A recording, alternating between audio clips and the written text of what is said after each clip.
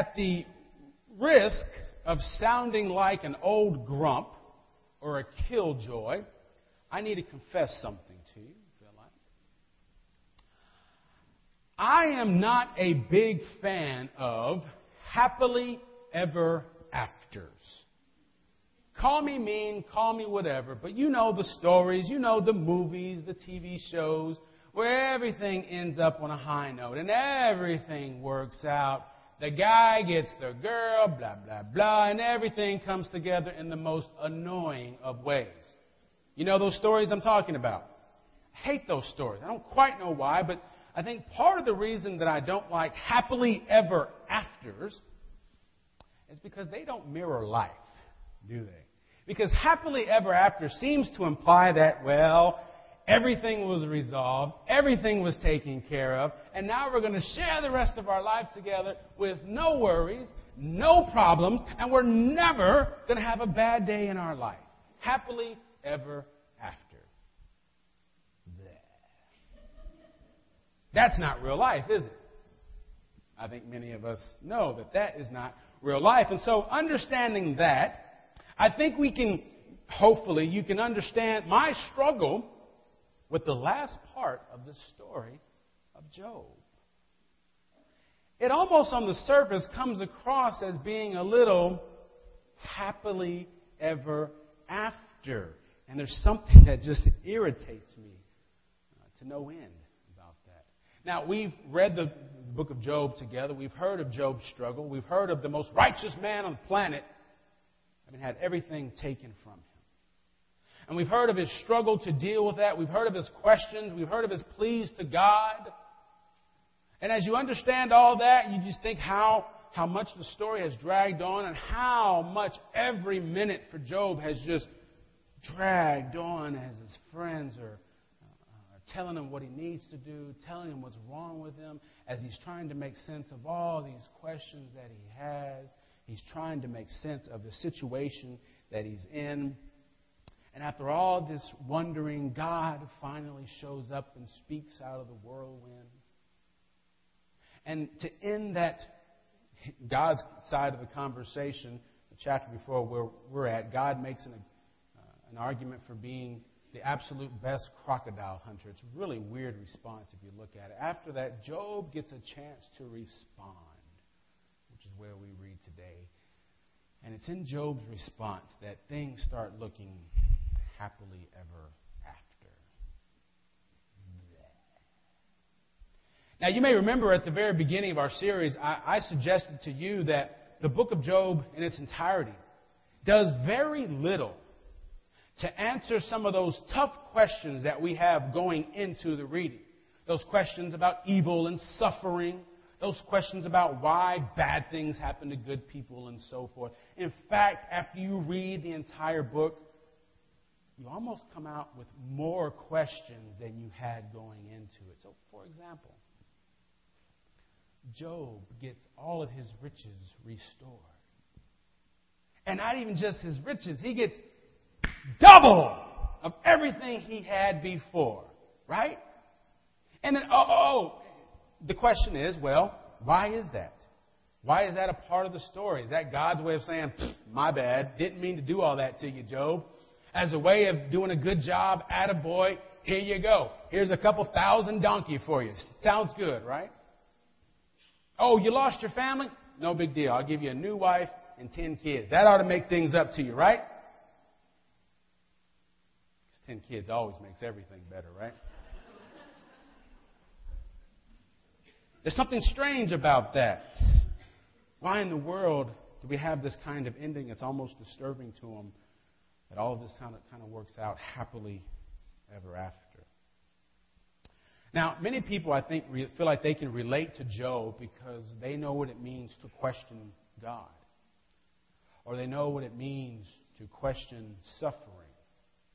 Or even what it feels like to be alone, to feel like you've been abandoned by God and by everybody else. And so we can look at the story of Job and think, that's me. I can connect there.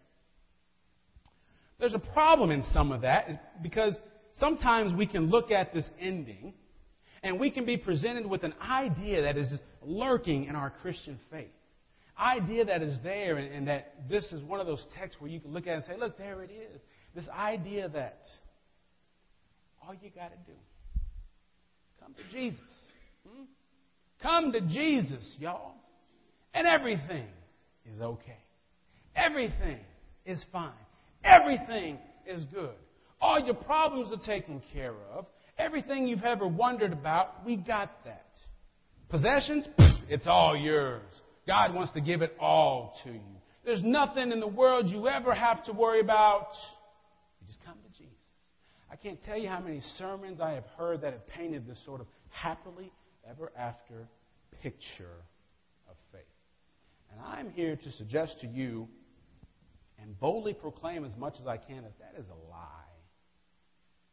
And I think that's part of what Job's story is trying to tell us. Because if you remember, you can do everything right and still have everything go wrong, we said before.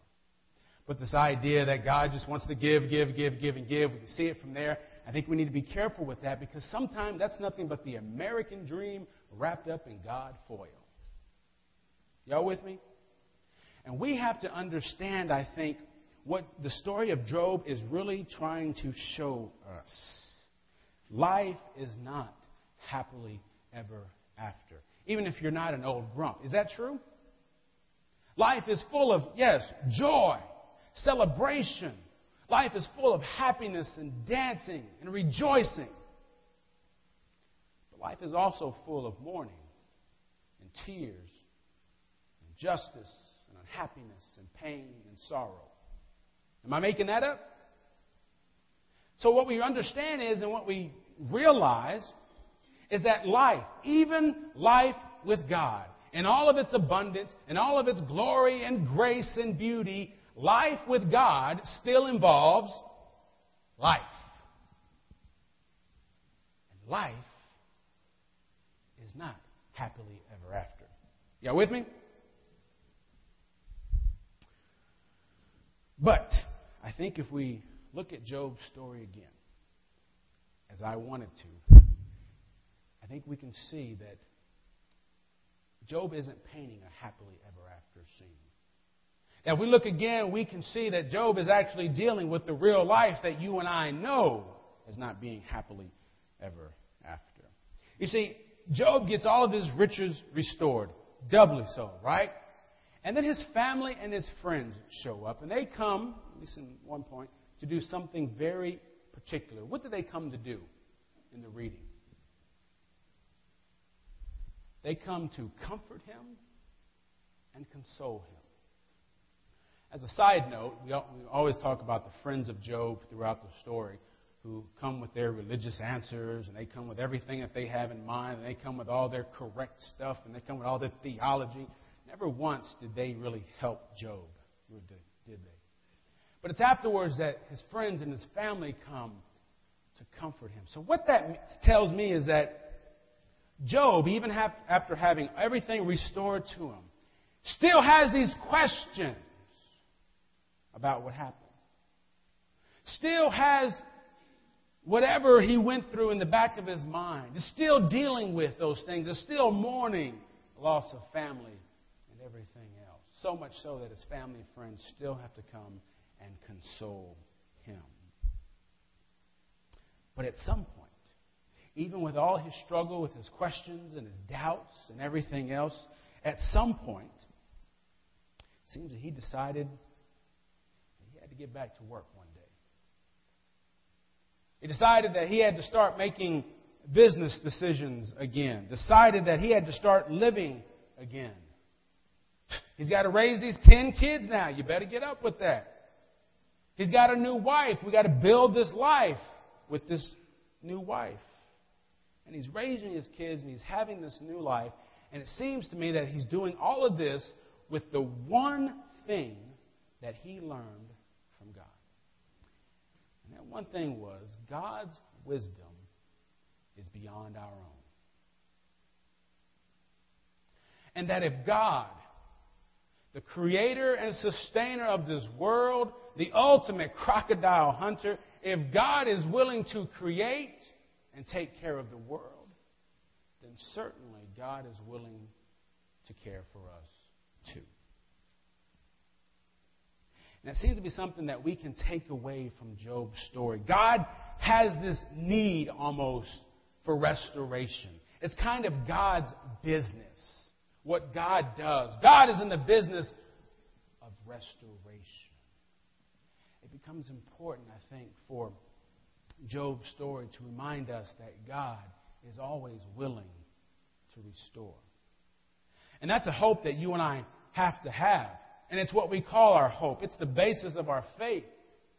That God, creator and sustainer of all things, is willing to care for us.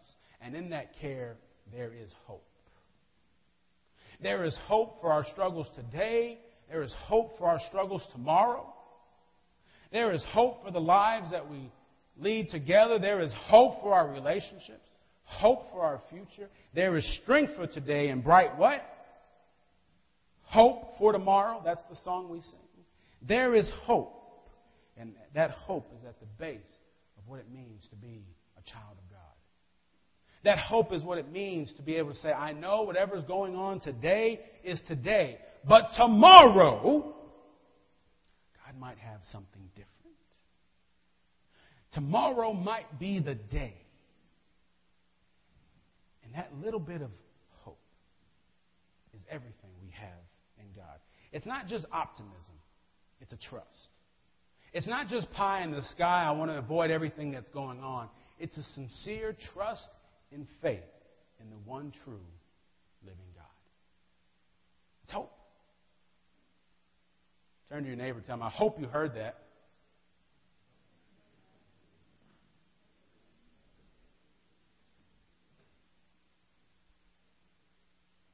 There is always hope.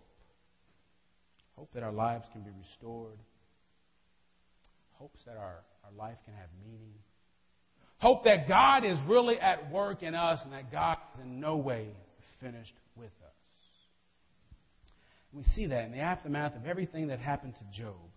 It seems that Job learned how to live into that hope.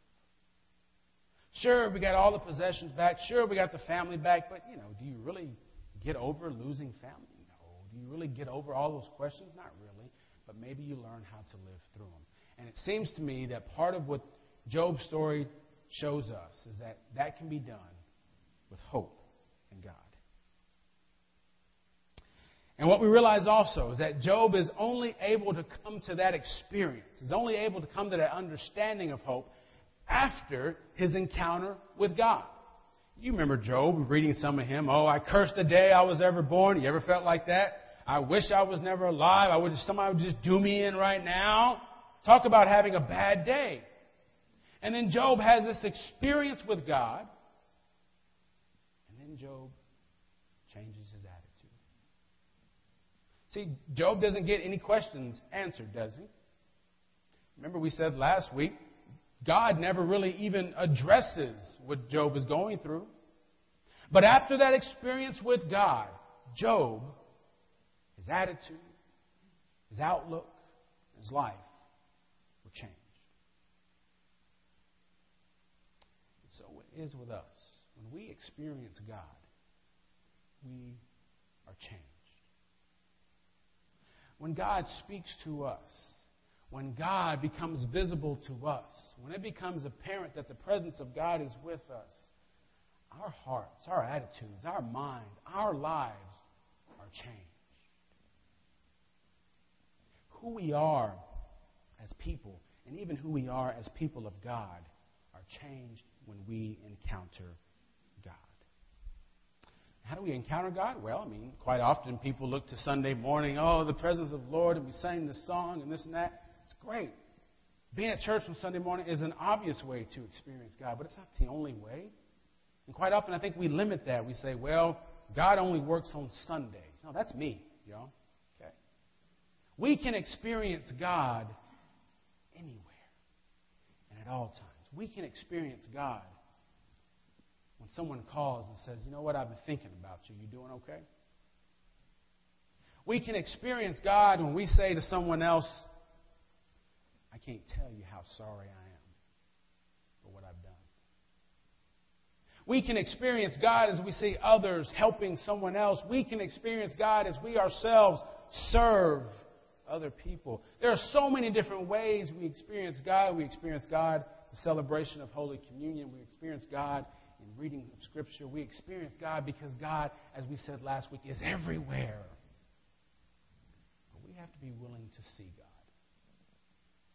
And when that encounter with God happens, friends, we are changed. Our lives, our attitudes, who we are changed. Now, the last line of the book of Job says, "And Job died, old and full of days." Just like that. Nothing else to say. Job died, old and full of days. It seems to me that the writers didn't want us to believe that there was this happily ever after about life.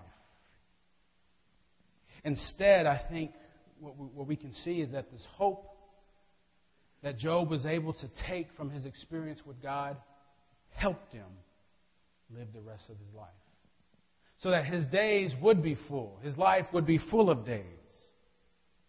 And as we understand that, we can understand that even though we aren't promised that every day will be the best day ever.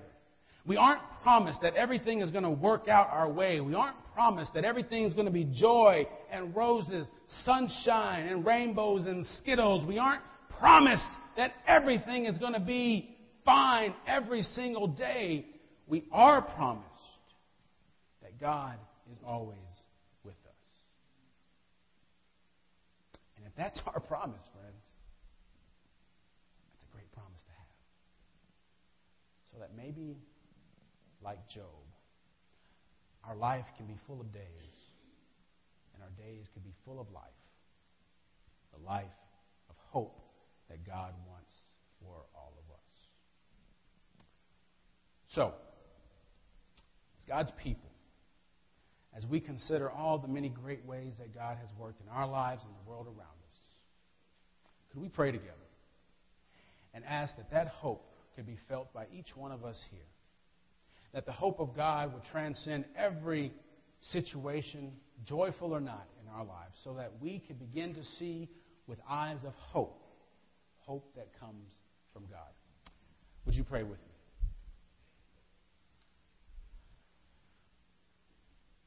O God of life, you are so willing to give life, and each day we understand you offer us new life.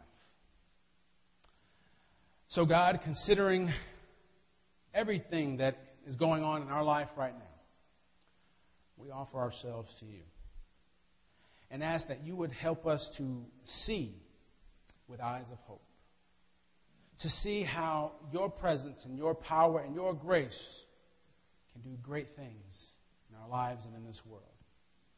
That you would fill us with your hope, that this hope would sustain us, this hope would keep us joyful in great times, and remind us of your love in difficult times. God, in your mercy we pray and ask that your hope would fill this place and our hearts now. In Jesus' name.